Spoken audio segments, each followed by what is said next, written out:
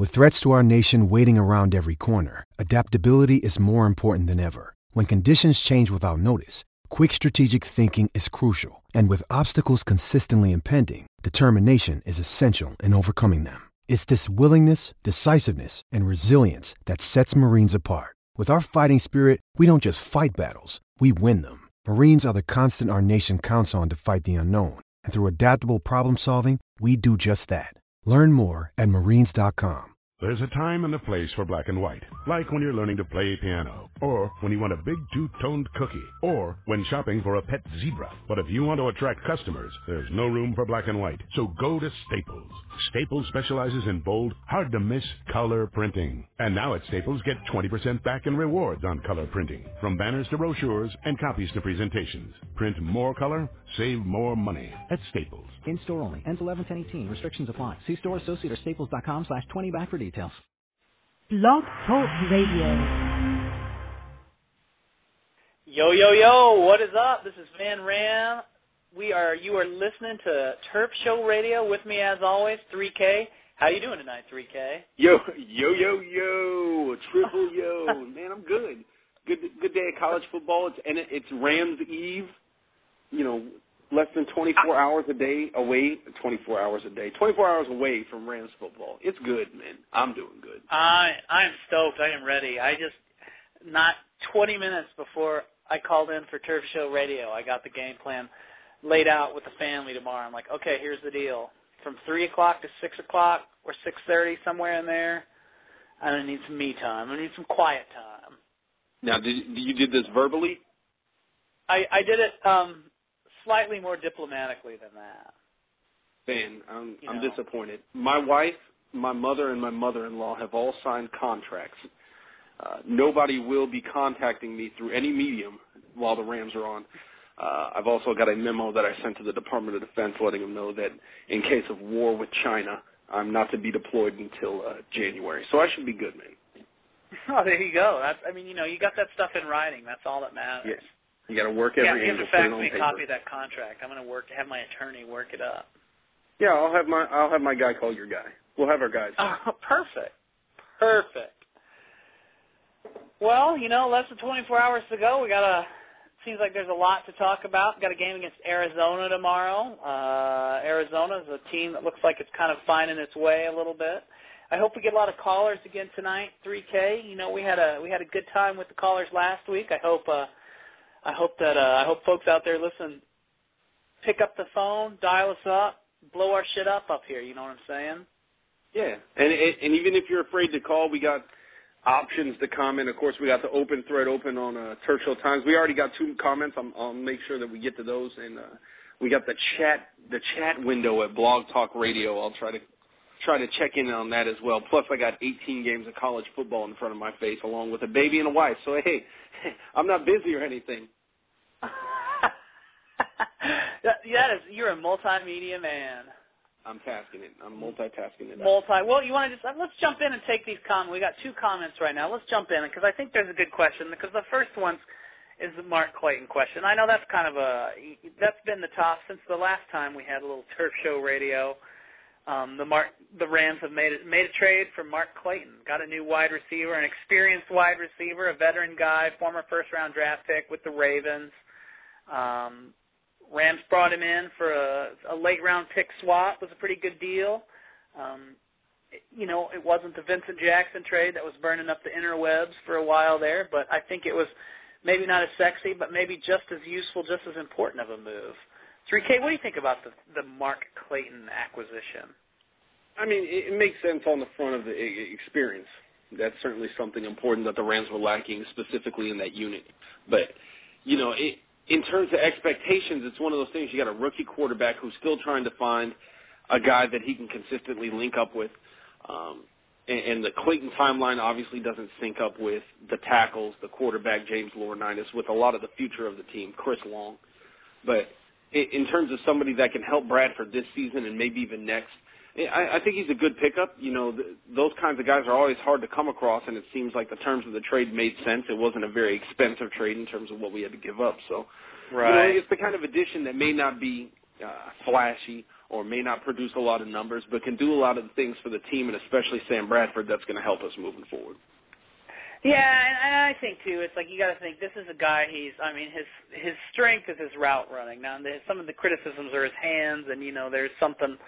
To be said there. You look at his catch rates over the years here, but he's a great route runner, and he's going to position over there on the outside where Avery was. And that for a quarterback that can get the ball out quick, that's a good thing to have a guy that's good on routes like that. Like you say, that's a big help for Bradford more than anything. More than it really changes the dynamic of the team or gives them a number one receiver or anything like that. It's just another guy that can be in the right place at the right time. So yeah, and I think that's a helpful be deal. That's a helpful. Yeah, I think so. It's going to be important to make sure that he's got guys open. Van, I'm working the switchboard tonight to make sure that you got as much time to run the show as possible. And shocker, we've got a caller, my friend. All right, let's bring him on. He is on. Do your thing. Hello, who do we have here? Hello. Uh-oh. Caller. I hear the wind blowing. Either that or some heavy breathing. Caller, hello. I guess maybe we don't have a caller. All right, caller, we're going to have to hang it up. Maybe that was like Scream. Right, try it again. Sydney, I know what the Rams did last summer. I know I'm mashing a couple movies together, but well, they're pretty much interchangeable, really. That's the teen genre that dominated the multiplex there for a while. Hello, Van Ram. Let's go back to the comments here, 3K. I'll be listening, says the Moose Knuckles. I'll be listening. Quick idea for a topic. How many games will we have to win to have a broadcast team assigned to us that doesn't include Ron Pitts, John Lynch, etc.? Yeah, you know what? It might not even be as much of a win total as it is. If Sam Bradford can really come out and shine and make himself a story, then we might get the coveted Troy Aikman assignment, huh? Ooh. No, it's an interesting question, and when I saw it, I tried to go back to the Sando blog over at NFC West over on ESPN because he talks about the media coverage a lot in terms of how it affects certain teams. And one of the things he talked about was the media coverage that a lot of teams got last year, and not surprisingly, out of all the league, we were last in terms of overall media coverage. He talks about the broadcast teams that are going to cover the teams. I haven't seen it recently, just off the top of my head, and I didn't see it when I logged on. So I don't know. In terms of what we'll have to do to get out of that, that duo, I don't know. What do you think? Is it in terms of wins, or is it in terms of something Bradford's going to have to do just to bring some visibility to the franchise? You never know. It's like that's the kind of thing. If the Rams are doing okay as the season gets going, and then they get an interesting game in the middle of the season, late in the season, they get a game could be a pretty good matchup. That's where they shuffle it around and bring in those guys. I tell you who would be an interesting. Kurt Warner's going to be in the booth for Fox this year. That would be an interesting guy to have calling some Rams games, huh? Especially if it's Rams-Cardinals. No, absolutely. And no matter what kind of great for the game he was, they always kind of start those. He's not going to be on the number one broadcast team right away. He's going to be the Ron Pitts, John Lynch type group to start his broadcast career. That's assuming his dance career doesn't go on too long, though. He's got tough competition with Bristol Palin, so you never know. Well, Van, I think we got the caller trying back again one more time. So all right, let me hit the see button, if buddy. I can bring him on. Let's see if the winds let us know when he gets on. Caller, if you're on, let us know. Caller, hello. Welcome to Turf Show Radio. Who's on the line? Bueller. No, nothing. I remember last week we discussed technology. I can't remember quite what it is, what we said. I don't remember, but it was something. They must have an AT&T service. They must have AT&T service. Ooh, burn. Oh, ouch. And my phone gets cut off in the next 30 seconds because they've handed over all of my phone information to the government. Then don't be surprised because I am on AT&T, so I can't complain too much. There you go. Here's another question, and it's a good one. It's, will the Rams pick up a number 2 running back? And then underneath, Darby plus Tostin, pure crap. That's probably just a situation to keep an eye on. Who's out there? Who's available? I mean, at this point, I don't see, teams shuffle their rosters all year long, so something could happen. And now I don't know with the CBA weirdness going on this year, if there'll be more trades up to the deadline or not. But I'm just going to say right now, you probably ought to get used to Kenneth Darby and Keith Tostin behind Steve It looks Jackson. like it at this point. I mean, if they were going to do it, I think they would have done it by now. You look at some of the other, post-draft free agent moves, and even the Mark Clayton move, shoring up a roster. I think we've done what we're going to do, and obviously, with a game tomorrow, I think the deadline's already been passed, so, in terms of what we're dealing with. And Thomas W., it's Darby plus Tostin equals pure crap. Your fourth-grade math teacher would be quite angry at you for a lack of proper mathematical punctuation. -1. Well, I hope that answers this question at the very least. I think it should. I mean, I know that's maybe not the answer some people wanted to hear, but we'll drive on. We'll be used to it. I feel good about Steven Jackson's health this year, and let me just go back to something that we said on the last Turf Show Radio, and something that's kind of been talked about on the internet a little bit this off season. And most of the Jackson health talk has been kind of hand wringing, but. He was a pretty healthy guy last season, except, he had his back problems and he missed a game. He missed the Week 16 game against the Cardinals, as a matter of fact. And that was relatively obvious in the scoreboard. But, he played 15 games. He had 324 carries.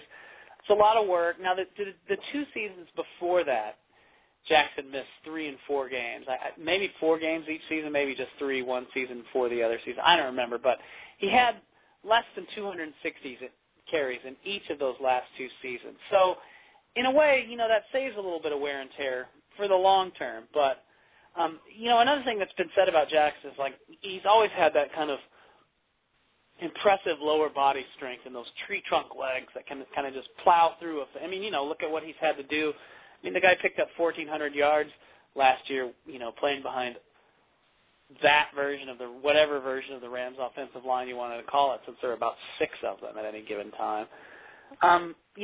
Hopefully there's going to be some offensive line continuity. It looks like it's a little bit better group in terms of all 5 of them. And, Jackson's the big thing that the people who know more about physical fitness than I do, which should be obviated if you see me here drinking a beer, talking on Turf Show Radio right now, but that's what I'm talking about. They like what Jackson's done with his upper body. He's put on muscle weight. He's thicker and tougher, and that's obviously going to, hopefully that'll help him break tackles. Hopefully that'll help him stay a little healthier. That's good for his core strength. You got a back. He's coming off a back herniated disc surgery. That's your back. Hopefully, improved core strength. That really helps us with that. So, 3K, looks like we got a couple callers. Let's bring the first caller on. Just to mention before we bring the callers on, that's one thing I wish the media touched on more with the medical staff and the training staff. They play such a vital role over the course of the season, and you just don't get you just don't hear that much from them, despite the fact of how important they are to an NFL franchise. But that being said, caller. No, and there was a little controversy with that with the Rams, if you recall, because they fired their the team's longtime trainer and brought in new staff in that department this year, and it wasn't so much that they, according to what's reported out in the media, but it wasn't that they blamed those guys for the incidents. Obviously, any team that plays on turf, you can see your injury rates are going to be higher. But one of the things they're emphasizing with the new athletic training crew that they brought in is that kind of in-season shape and conditioning program. And you saw that this year in camp with those guys, on the sidelines working, going through kind of a specific program. I mean, it's a little different. It's a little different system than they've had before. Now, will it work better or worse? I don't know. That remains to be seen. But it's just, I think it's a notable change, and it's one of those things that people, you don't get to talk about too much with the draft and stuff. Do we have a caller? We do. We should on the line. Hello. What's up? You're on Turf Show Radio. Hey, this is VT. How you doing, guys? Pete, what's up, buddy? Hey, not too much. Hey, you're talking about lack of fitness knowledge, so, I had to pick the phone up, right? I mean, speaking of lack of fitness knowledge, I just have a quick question that could possibly lead to another question or comment is, do you guys know if Shurmur scripts plays? I don't know. That's a good question. I don't know, Van. Well, I don't know. And now, the interesting thing is because Bob Stoops scripted plays in Oklahoma, and they would send those out, right away to Bradford. But Oklahoma, St. Louis Rams, it's a different – I don't know. That's a really good question. Because I was just thinking, I know, a lot of us have been on Shurmur a lot, and, I mean, granted, he does have a long way to go as far as calling the right game as far as I'm concerned, and most of us, but seeing how Bradford comes out so hot, in the beginning of these games, I'm really wondering, I mean, if they're scripting plays, it's really got me curious for the second half and what the Rams can do and what Bradford will do in the second half. Is he benefiting from a scripted play? Is he still going to struggle in the second half like you would expect some rookies to do? So it was just something that crossed my mind as I was listening to you guys talk, and I thought I would just kind of try to address that a little bit.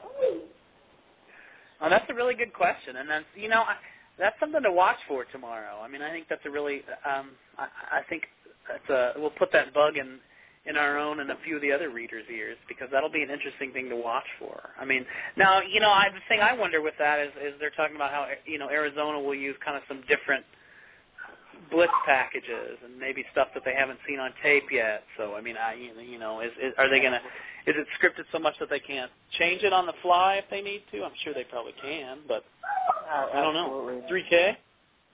No, I don't know. I mean, the good thing about the 3-4 for those teams that run it is that you always have different options of how you want to bring a combination from those four linebackers forward. So in terms of blitzing, I wouldn't be surprised if they throw some relatively novel stuff at us that they haven't done before. But going back to the scripted stuff, I mean, I'd love to hear what people know because I haven't read or seen anything. I don't know.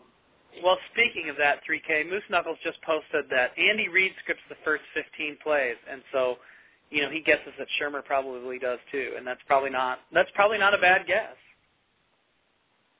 Awesome. That's good intel work there, Moose. I just want to say, you guys are awesome, and I'm really enjoying Turf Show Times, I think, more than I ever have. It's been just a constant parade of awesome info, so keep up the good work, guys. Hey, no problem, VT. It's good to have you on the team. Awesome. More than happy to contribute what I can. All right. All right, take care, great. guys. Take it easy, brother. Thanks, man. See you later, man.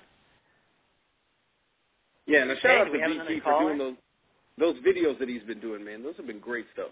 Those are awesome, man. It's like, he's got a telestrator right there, ready to roll out with it. That's good stuff. He's the John Madden of Turf Show Times. I'm pretty much willing to put him out there. He just needs to drive his RV to St. Louis. Well, I'm going to try our other caller one more time, Ben. We'll see if this works. This is the same caller that we just can't seem to get working. All right. 217 area code. If you're calling in from 217, you should be on the air. What's up, 217? Are you on the air? That stimulus package just didn't reach down deep enough. I guess not. Maybe they're just listening in. Who knows? Who knows? All right, 217. Thanks for calling in. It is what it is. Try calling back, man, if you can. I'm sorry about that. That's a bummer, man. Keep at it. Keep after it. I don't know what to tell you there. 3K. It's a good start. We didn't have VT last week. It was good to have him on the phone. Yeah, it was. We've got a question about. Say what? I said we had Jersey Mike last week, and I said last week, I love my East Coast guys. Being from Texas, the only East Coast flavor that you get is usually on TV. So to get somebody with that much authenticity, it made me a happy man, Van. It did. It was a good deal. We had 2 Jersey callers last week. I know. It was a little too much Jersey. Mine was like our own version of Jersey Shore. I know. I was having to, see, I don't know that much. I'm not an East Coast guy, so I was having to jump off my Sopranos knowledge, huh? Hey, pastrami. I don't know. That's not my mind.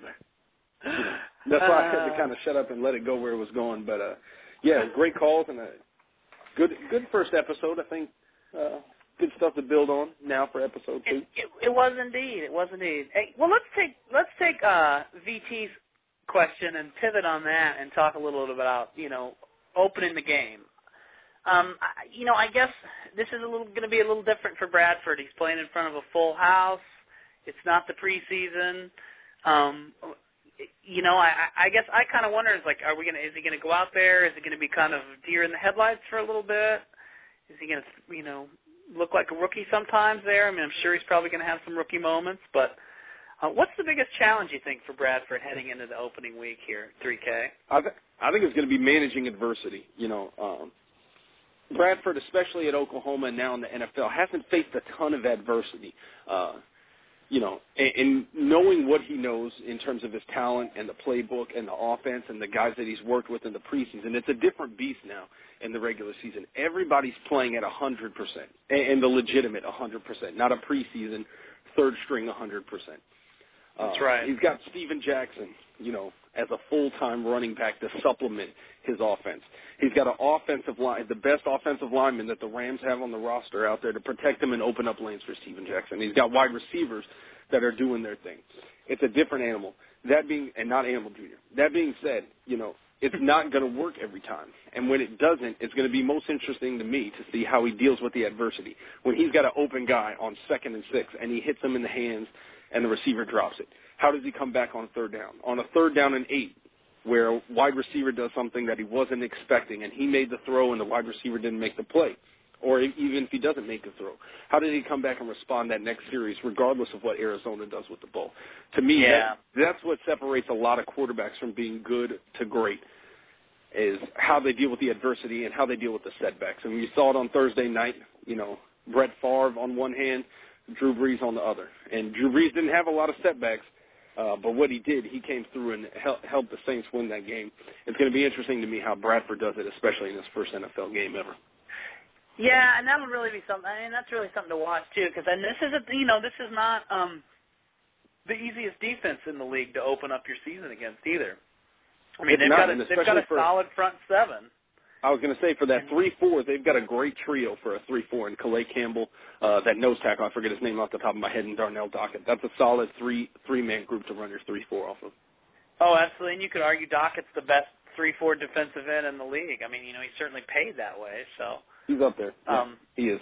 That's a tough defense, and that's more than likely he's going to get sacked in this game. Now, one thing that was really impressive about Bradford against the Vikings was that, he took those sacks, he hopped right back up. It didn't look like it really fazed him too much, and he came right back out there.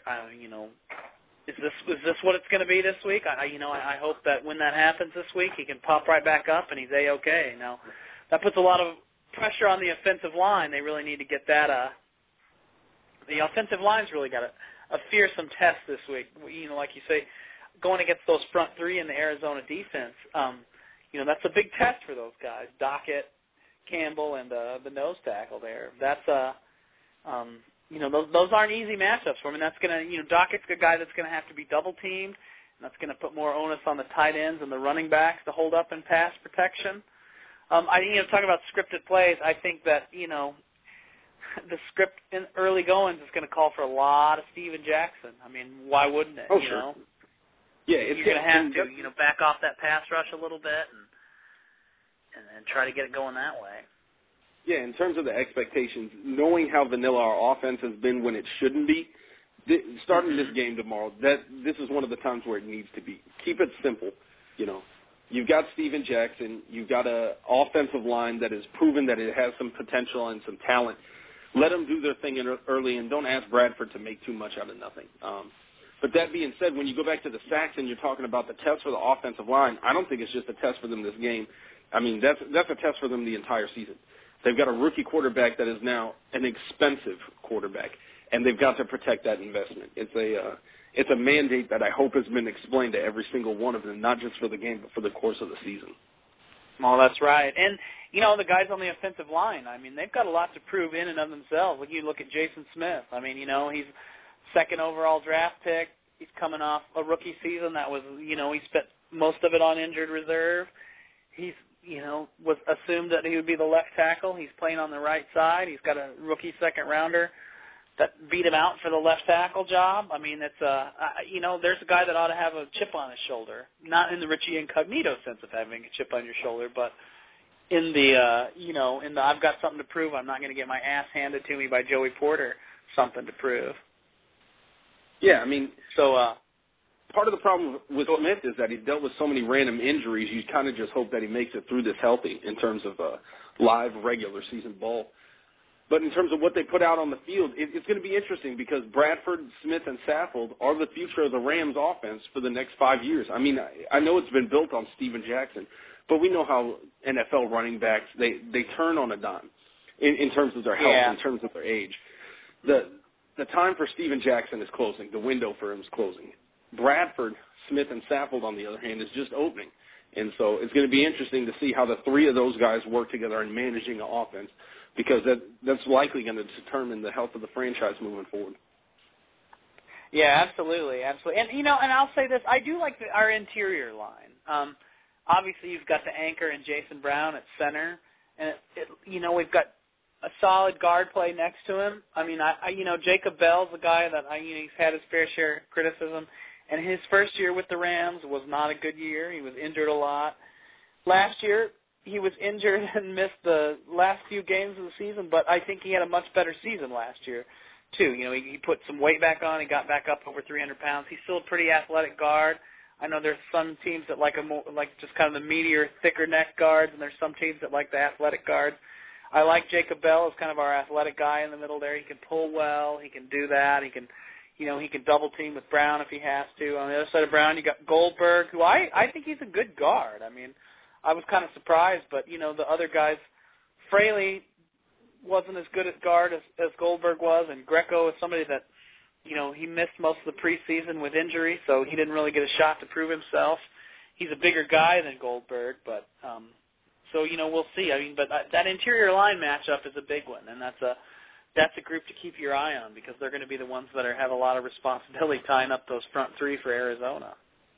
Yeah, especially if they want to work in Steven Jackson, because you can't, with two rookie tackles, you can't just work the outside consistently. If you keep running to the outside on the passing downs, you know that those defensive ends and the outside linebackers are going to come containing the outside. You've got to make sure that you work the interior to really open up the passing game.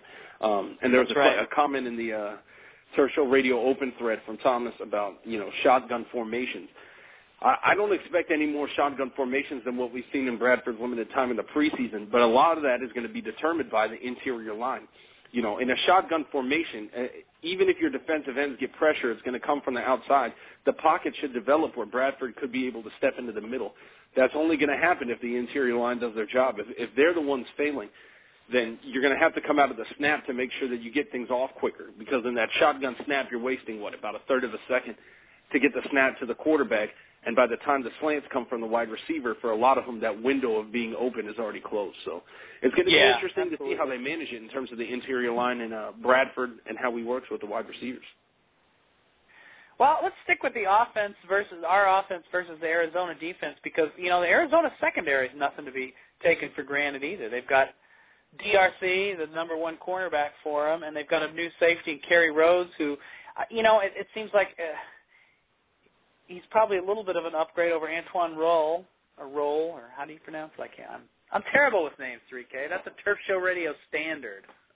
It's all good. Van Ram is going to butcher somebody's name. As long as you can get Humana Wanui, we're good, man. Hey, Humana Wanui, no problem. I've got that one down. There you go. But like I say, though, I'm back to this Arizona secondary. It's nothing to be taken for granted, and that's not going to be an easy matchup for our receivers. No, not at all. And it was something I talked about, in the preview. They got a strong crew. They got a strong crew back there, but it's got some personnel changes.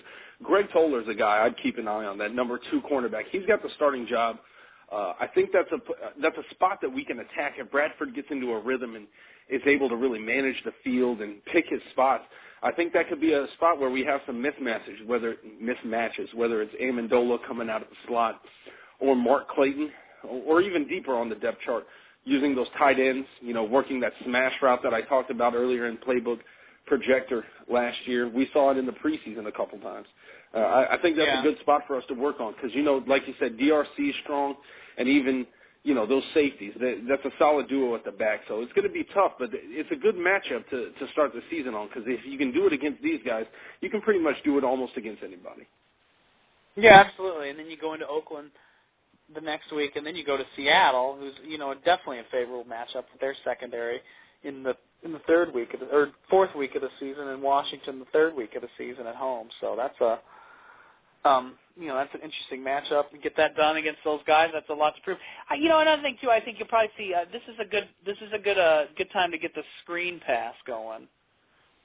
We saw some real pretty screen passes, particularly that last one against Baltimore. Was it Baltimore or New England? I don't remember. All the preseason started to run together a little bit. But, I read that the screen pass was a thing of beauty, the way it was executed with the Rams in the preseason. Now, that wasn't always the case last year, but the Rams, it's a different quarterback situation. The offensive line's a different group. That's going to be an interesting play to watch because that'll help kind of keep that pass rush off us a little bit. And then, you can match up get the linebacker mismatches with our, some of our tight ends, and that's or the speed of some of the receivers against those guys. That's a good matchup to keep an eye on there. I like the fact that Paris Lennon is one of their starting inside linebackers. Yeah, it's a guy that certainly the Rams should understand very well. Mm-hmm. But in terms of using the screen, you got Steven Jackson, who's obviously proven himself against the screen. He's at I remember back in 2006, if I remember correctly, he had 90 catches. It was easily his career high. But the last couple of years, he's floated around 40. Last year, I think he had 50 or 51, 52, something like that. So he's a capable screen receiver. But using the screen should be an option for our backups. We talk about the fact that none of us are incredibly sold about Darby or Tostin or even Ogbanaya when he was here in terms of running the ball, but they've all proven capable in terms of pass catching. That should be a good opportunity to work those guys in on first and second downs to get them involved and open up the game so that Steven Jackson can do his thing when he gets on the field, give him a break, and use them on the screen. If they're not going to be great running backs, you still got them on the screen. You can still incorporate them into the offense, and that might be a good chance to do it. Yeah, absolutely, and that's a group that those running backs all are pretty good on catching the pass. That's one thing about the Rams running backs that they do that pretty well. So that's something to keep an eye on. And one thing about the shotgun formation, it's funny. Shurmur seems like he runs out of the shotgun a lot too.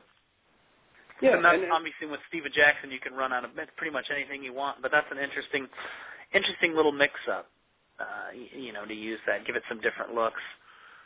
And it's going to be key to develop the pass out of the shotgun. If you can threaten with the pass out of the shotgun, especially those short passes, the kind of vanilla plays that a lot of times annoy us, if you can work that shotgun short passing game, then that's when you can really threaten with the one, to work inside draws and those quick kind of runs inside, even out of the shotgun. If we can open stuff up with Bradford out of the shotgun early, I wouldn't be surprised to see us running a lot of rushing plays out of the shotgun. Yeah, absolutely. But hey, Van, let's flip it around, man. We talked a lot about the Rams offense. What are you expecting out of the Rams defense? Arizona's got an impressive passing attack, albeit now it's Derek Anderson instead of Kurt Warner, and of course Matt Leinert's gone. But in terms of the Cardinals' offense, it's not an easy matchup. Whether it's Derek Anderson and Beanie Wells, their drama going on, this is a good test to start the season off for the Rams D. It is, and it's here's the thing the matchup I really like with the Rams defense is the Arizona offensive line. That's on the surface, that's not an offensive line that looks to be very good in pass protection. They've got Levi Brown moved over to left tackle. He had more missed blocks than almost anyone in the league last year. Playing on the right side. And, he's a former first-round pick, but he's not a solid pass protection guy. They lost Gandy. I can't think of his first name. I don't know. Is that right? Gandy. That was their left tackle last year. Yeah, it was. But they switched over, and they've got a rookie on the right side, don't they? I believe so. Yes. And they've got Faneca at guard in the middle. Now, Faneca, at one point in time was one of the premier guards in the league, but he's not, last season with the Jets was not a good season for him. He's a guy that's, he's up there. He's pretty long in the tooth. I mean, I think he's 33 or 34 maybe even.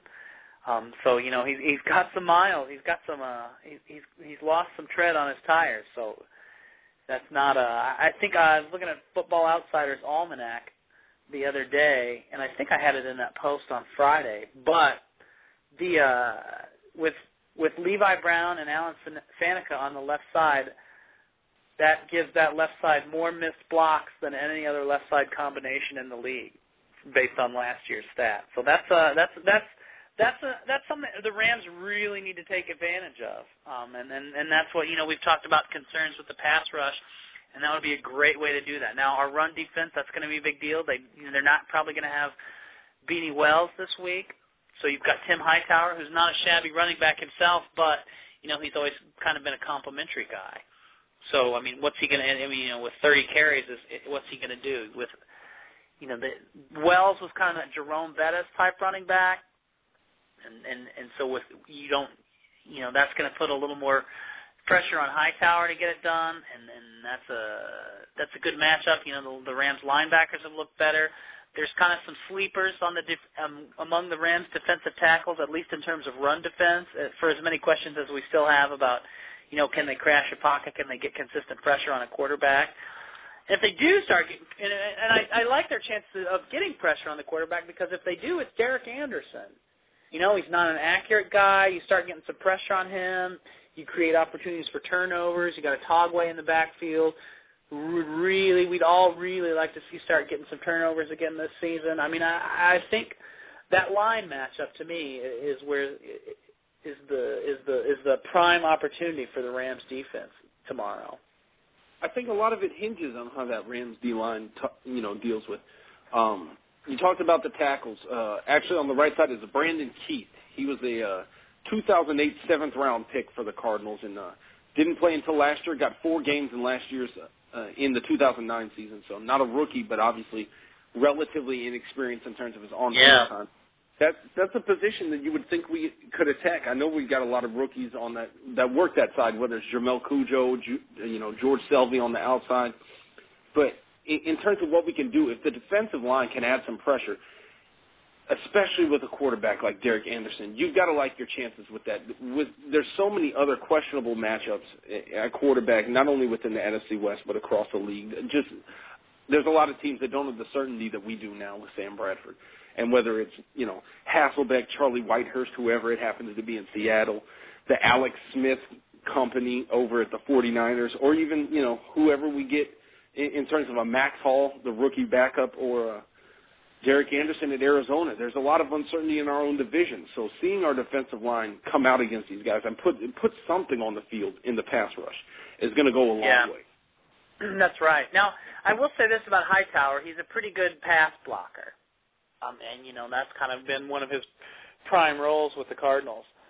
But, but he's going to be on the field a lot more this time. He's not just going to be on third downs and some of those situations. But, if Chris Long, the Levi Brown-Chris Long matchup is one that really, really looks like it should work out in the Rams' favor. And, man, if Chris Long can start getting back there and getting some pressure on that, picking up where he left off at the end of last season, I mean, that could be a great thing for the Rams. Now, obviously, the Cardinals have a receiver like Larry Fitzgerald, who is never a guy to be taken lightly. He's he's a great receiver, but even there's a report out in the media today that he says he's worried about his chemistry with Derek Anderson because he hasn't played all preseason. So, here's a guy, a receiver and a quarterback that haven't played together a whole lot. So that's a concern, especially a concern for a guy that's, not the most accurate quarterback in the league. So, if you get the ball in Fitzgerald's vicinity, he can do something with it. But, you got to get the ball to him to start with. So that's going to be, the quarterback matchup with Fitzgerald will be interesting. You think it'll be Bartell or Fletcher? I got to assume it's going to be Bartell at first, but a lot, even to bring it back, a lot of what's going to, I think that's going to depend on is the defensive line. If we can get a lot of pressure on Derek Anderson, I wouldn't be surprised if the Cardinals start calling a lot of shorter routes for Fitzgerald so that they can get him involved in the game without, making sure that they have enough protection and time for Anderson to look for Fitzgerald downfield. We know he can get downfield as well as anybody in the league. He can run 15, 20-yard routes and get open and do his thing. But if they have to bring him back, line of scrimmage 5 yards just to get him receptions, that's a minor success for the Rams. That's a good way to start it. And a lot of that, I think, like you said, is going to come from Chris Long. If he, you mentioned the great finish he had to the season. If he jumps off where he did from 2009, this could be the breakout season that people have been waiting for Chris Long. Yeah, absolutely. And now, and a lot of that too is going to those other three players up front. That's going to be the most interesting group to watch in a lot of ways. I think obviously Bradford's the marquee guy, but we all have those questions about the Rams pass rush up front, and if those other three guys can do a moderate job and free up Chris Long to get in the backfield, then they should have it could be a good little unit to watch at the very least. I mean, and this is certainly good. This is a good matchup to start the season for that unit, I think. It is. It's favorable. I just wonder what we're going to see in terms of defensive tackles. In terms of the rotation, there's not a lot of certainty in that group. I'm going to be real interested to see who we put in there and which kind of situations and obviously what they can do in those situations because there's just not a lot of certainty out there. There's a lot of guys who have a lot to prove, so there's a lot. There's a lot. There certainly is a lot of lots in there. It'll be a good matchup. Let's talk about the linebacker group a little bit.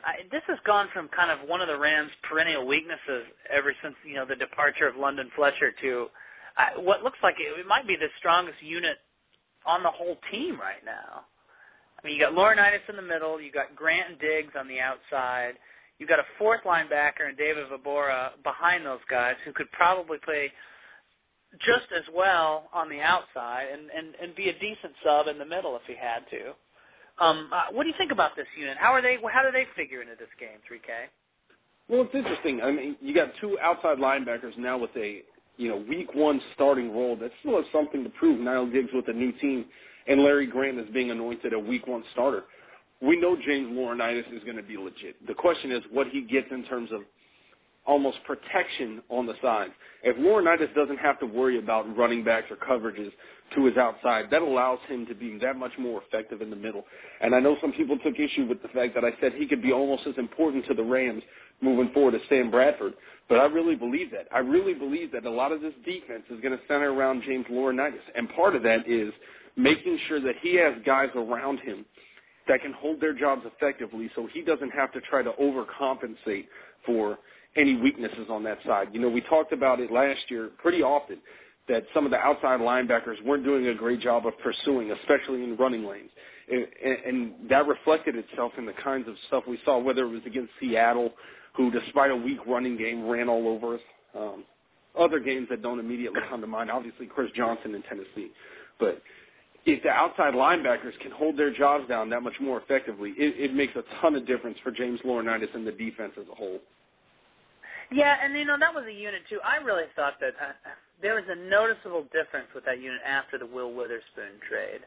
Now, I don't think that was necessarily that it was a bad trade with Witherspoon, but, there was a definite drop in performance after they lost Witherspoon on the outside there. And because he's an athletic guy, he can cover more ground, he was a better guy than that. And then because after that it was, Paris Lennon and then kind of some subs, Chris Chamberlain and some subs like that in there that, was a pretty significant drop-off. And I think that was part of the reason the Rams kind of paid a price on defense that year. I mean, there are a lot of factors you can point to, but I think that was a key issue for them. And it was it'll be interesting to keep an eye on that unit. Yeah, absolutely. He's a talented linebacker. We got a lot of guys that rely on technique because we just don't have that much talent on the roster. And in terms of precision and consistency and discipline, those kinds of things. But Witherspoon was a guy who had a lot of natural athletic football talent. And while it didn't obviously translate to the field a lot of times, he still made a lot of plays, and he was obviously a guy that needed to be combined into certain things with Laurinaitis often enough to take advantage of what he brought to the field. It's unfortunate that he didn't sync up enough, to warrant his staying around, but obviously, like you said, I mean, there was a drop-off. It was. And hopefully we can pick up where it was before, because there's a lot of optimism for good reason with the Rams. And if it's the linebackers that end up letting us down, that's going to be a big disappointment, because that's not where people are looking right now. No, absolutely not. Absolutely not. Yeah, and the secondary is a unit, too, and we've talked a little bit about them tonight already. I don't spend too much time on it. But the secondary is a unit that really could be a surprising personnel group for the Rams this year. There's some talent. It's young. Obviously, you got Fletcher in his second season. He missed most of last season. He didn't get to start too much. But when he had that starting job, he looked pretty damn good last season. So you got an intriguing guy like Jerome Murphy back there. You got a veteran in Dockery who's kind of your nickel guy. Justin King, who I think is somebody that we need to, have some expectations for this year. He should, he's been in the system a second year now. He's not a rookie anymore. He had some starting experience last year, and this is a unit that could surprise some people, I think.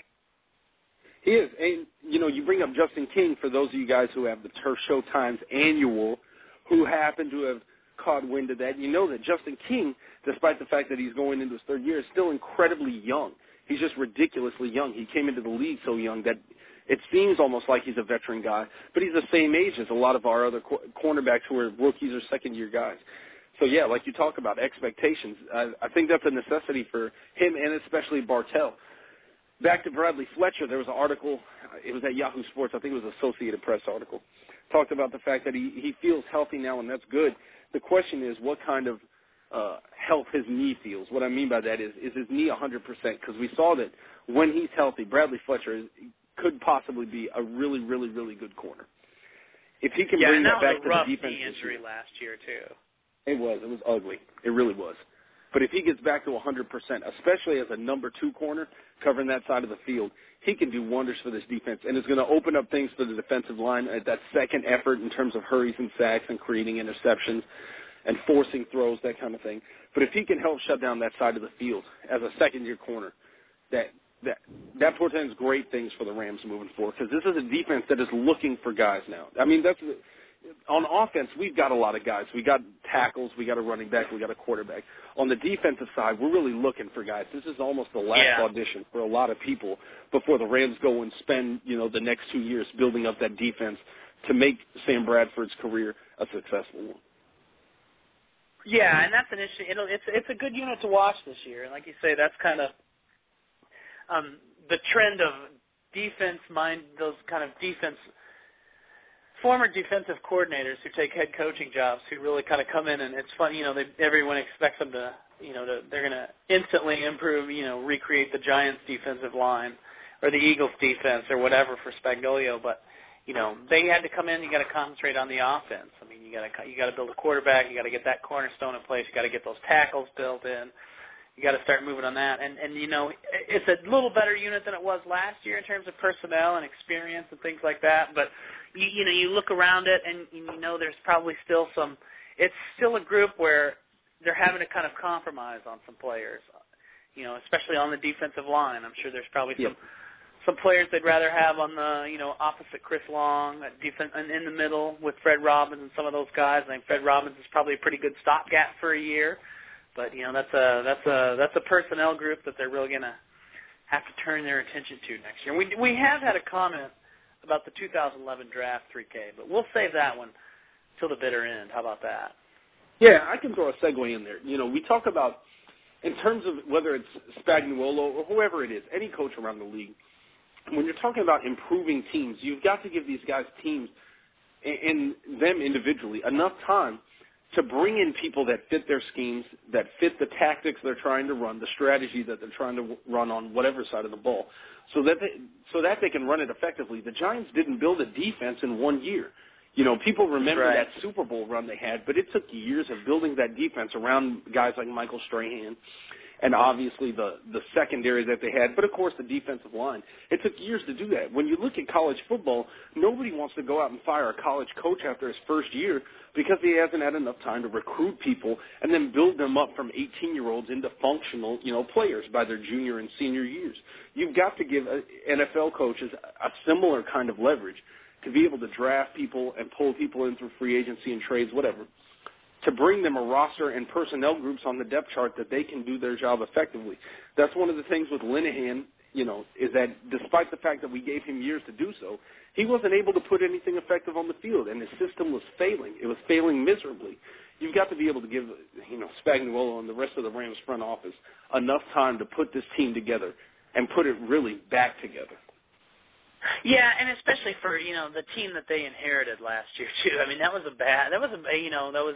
you go back, you look at we've talked about it all the time on the site, but you look at the 2006, 2007 drafts, and the Rams have no players from those drafts. I mean, sure. Every team with a successful record in the league right now, and I don't have any stats in front of me, I'm just kind of throwing this out there, and I'm going to stand by it. If somebody wants to hop on the internet after the show's over and prove me wrong, I challenge you to do so. But any successful team, I guarantee you, has draft picks from 2006, 2007 that are part of that core nucleus of the team, either on the offense or the defensive side. And, you inherit a team that has no viable players from 2 freaking drafts, you're not going to have a good team. There's just no way. It takes time to incorporate people into a team and incorporate people into that, like I said, the tactics of how they're running things. You look at a guy like Drew Brees. Drew Brees didn't get to the Saints until, 2006? And it wasn't until last year with that Super Bowl run that people are talking about him as a elite quarterback. He had all the tangible, qualities that you look for in a quarterback before. Yeah, he's not a big guy, but he was doing the things he was doing before. It's just that last year, because of the experience and the chemistry with guys and the ability to do the things that he's doing with more confidence, it all got put together. It's not going to happen in year one. It almost never, ever, ever happens in year one. No, whether it's college or NFL, whether you're talking about coaches or players, or even referees, you can take it to any aspect of football. It takes years and obviously experience and a couple of years before these guys really get going and hit their stride. And, one thing, just to bring it back to the comment thread, we had a comment from Moose Knuckles talking about Dockery solidified at nickel, or is it going to be Murphy?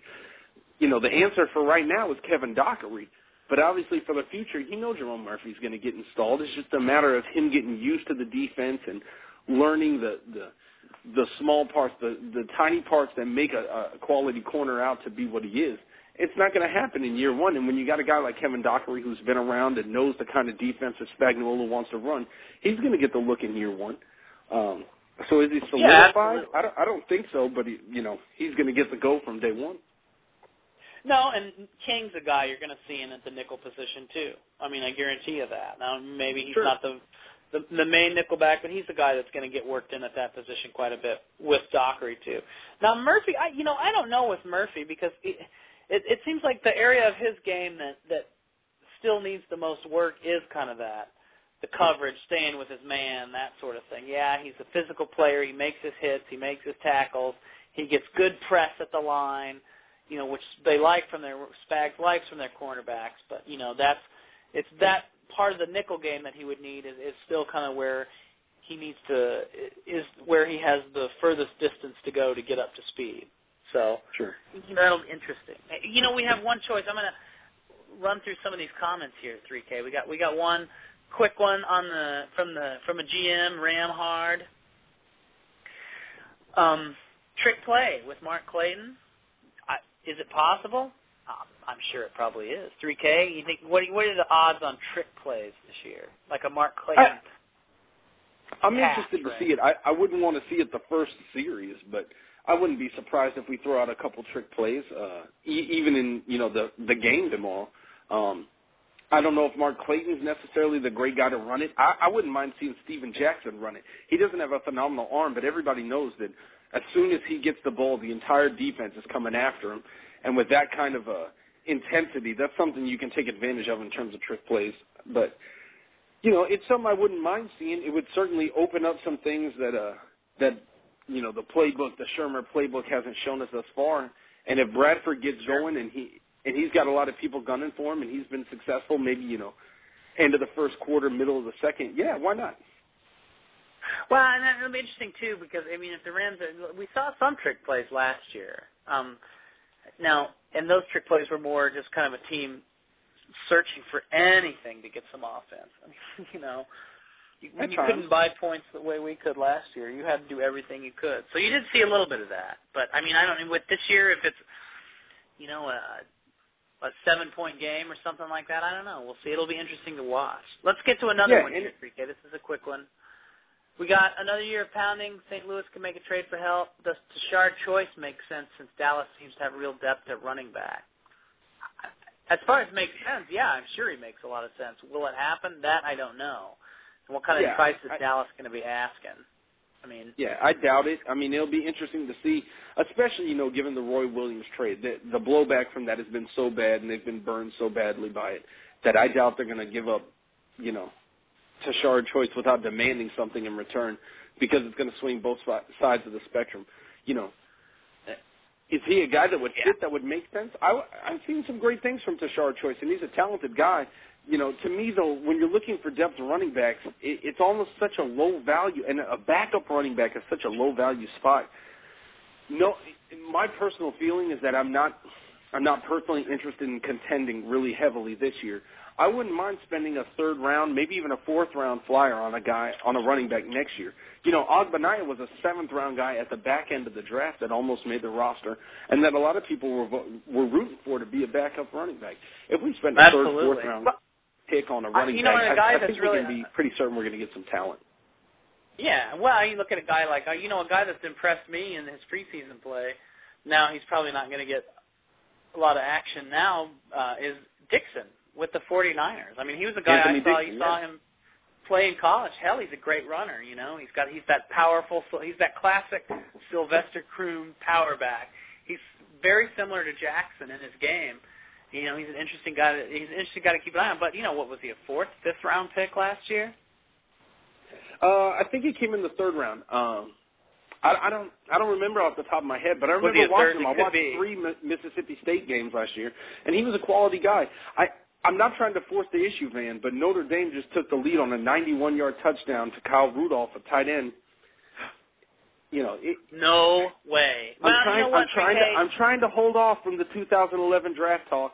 Let's doing my best, but I know we're short on time. Let's do it. We've covered everything from the Wildcat to what have you for tomorrow's game. So let's jump it. Let's do it. Let's get in there. Let's talk about James Madison. I guess that's the big upset of the day. Anybody else? What else has caught your eye today in terms of future I'll be honest. Talent? I'm not aware of any talents coming out of James Madison for the 2011 draft. It was a great game for them today, and I wish them all the best. But in terms of NFL talent, I don't know. The best way I like to start this is to ask you, because I know, we talk about the draft, and a lot of times you're asking me questions. This week, today, what are you feeling in terms of the 2011 draft? What are your questions on such a great day for college football? Let me tell you, you know what? We've talked about running backs today, so let's go back. Oklahoma has an interesting running back situation there. Now, last week, and I know it's kind of a sacrificial lamb for these big teams. Oklahoma played Utah State last week. But, they had a running back that had some Billy Sims-esque stats at the end of that game. And I can't think of his name. It was probably DeMarco Murray. I mean, I didn't look at the stats, but I know. Yeah. I wouldn't be surprised if it was DeMarco Murray. I know they got talent. I mean, they got guys, and even Brennan Clay is an interesting freshman, although he's a while off. Moises Madou is the 3rd running back. DeMarco Murray's an interesting prospect. I could see him going even, 1st round for me. I don't see a lot of running backs coming out 1st round in the next couple of years because, as people are seeing, it's just not necessary to spend it on a running back. But he's a guy I could see going 1st, probably 2nd or 3rd round. He's quality.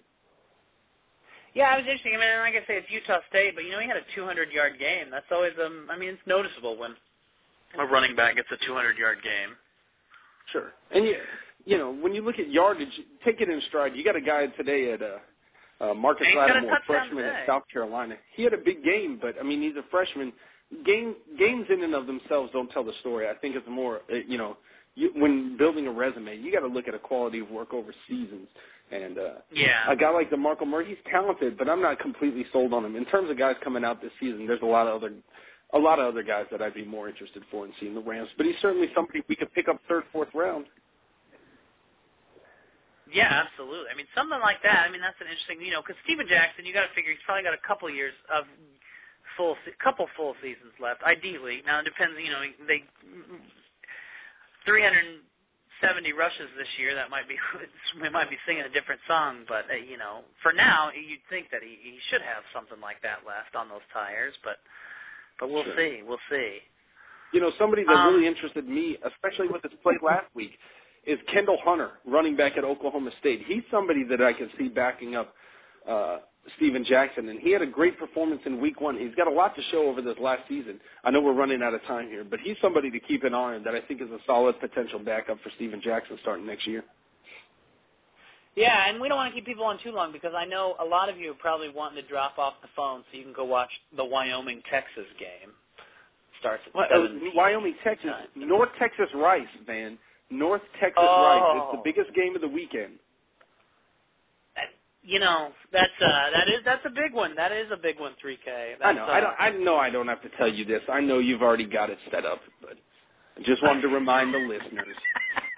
Everybody, Mean Green against the Owls. It's the national championship implications.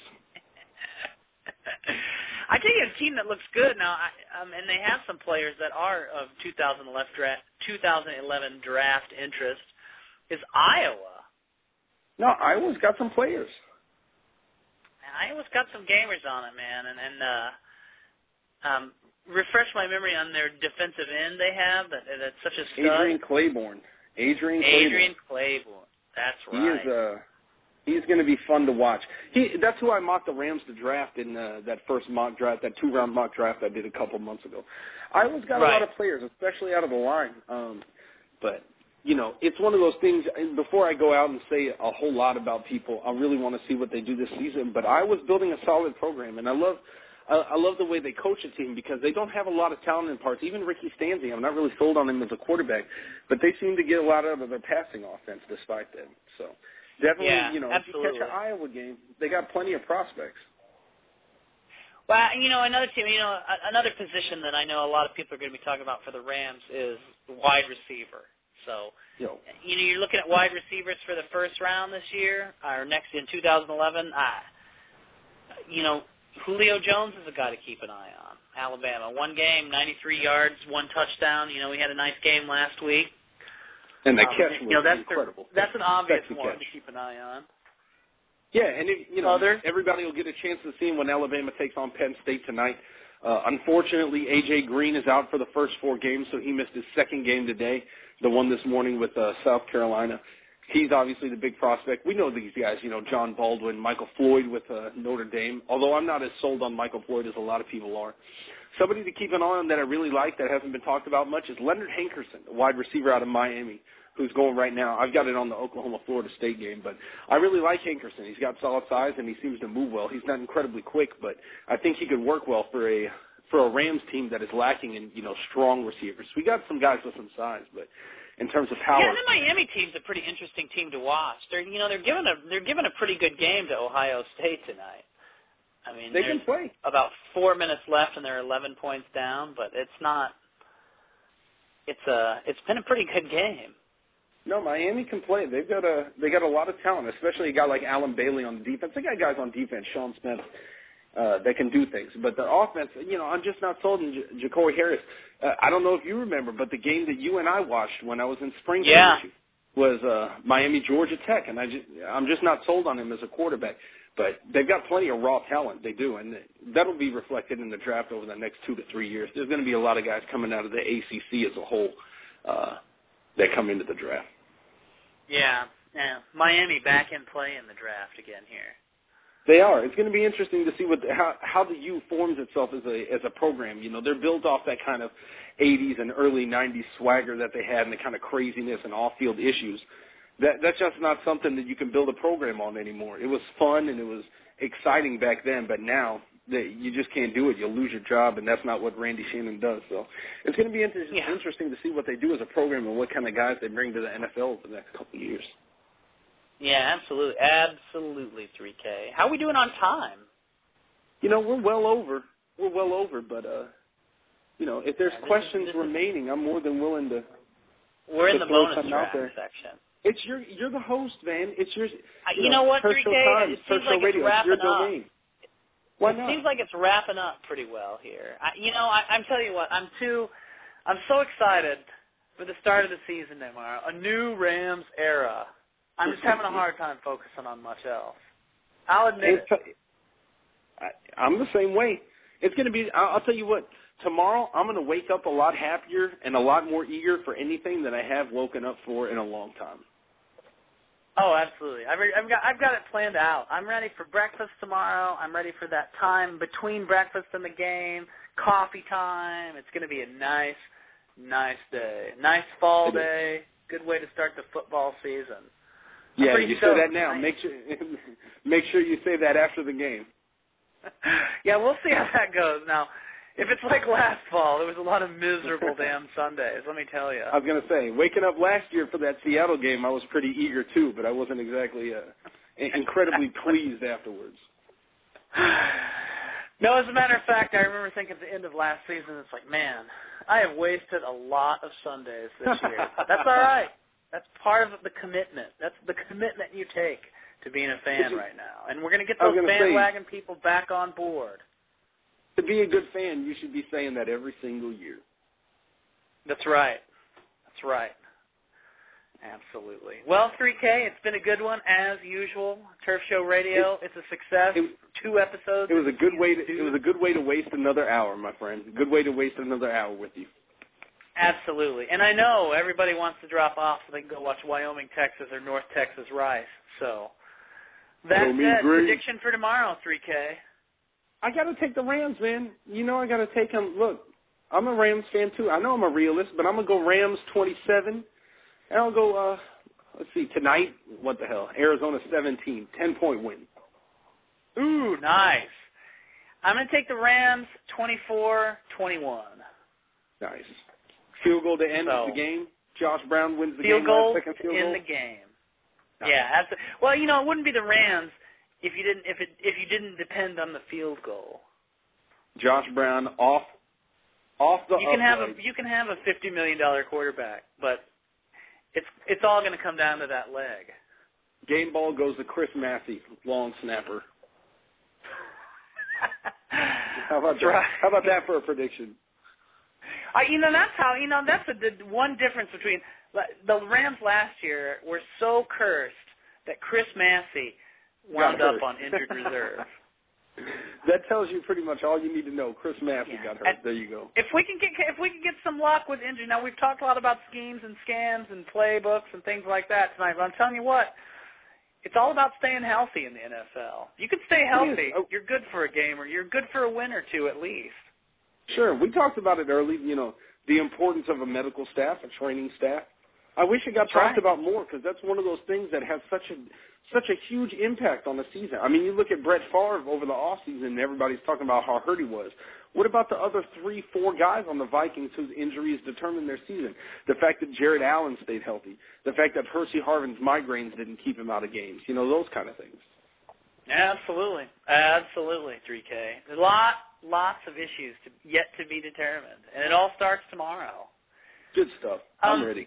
I'm going to remind everybody about the annual. Download the annual. We're going to get a link up on the sidebar for you, so you don't have to dig around in the search box for that. I know that's kind of a handy thing to keep in the bathroom, keep by the TV on Sundays, keep at your desk at the office, keep it close by. Yeah, good reference guide. I'll throw a link out there tomorrow morning. Absolutely. We're going to get that out to you. We're going to have complete coverage for the game. Tomorrow, Pete's going to have the morning links up for you. We'll have a little pregame. We've got the game threads. And, of course, when the game's over, even if you didn't see it, log on to the site. We're going to have you covered. We're going to break it down for you. We've got it all wrapped up. 3K, any parting shots? Get your coffee ready. Get your grill ready. And most importantly, get your alcohol ready because it's going to be fun. Forget the popcorn. Beer and bourbon. It's a B&B day for the Rams. Absolutely. 3K, it's been a good one, always. I guess we need to say one more thing. You know the party Go Rams. Go Rams. Go Rams. Come on. Go Rams. 3K, talk to you later. All right, man. Good night, Rams Nation. Go Rams. Hello, I'm Spencer Hall from SB Nation, and I want to tell you about my new show, It Seems Smart. It Seems Smart is a show about people doing things that, for some reason or another, seem smart at the time. Those things might include doing a little cocaine and driving a bike up a mountain. Or, I don't know, maybe racing 100 miles per hour across the country in the middle of the night with no one's permission. Or even stealing a bat from an umpire's room in a Major League Baseball park. Check it out, and if you like it, tell a friend. I'm Spencer Hall. Don't do anything smart.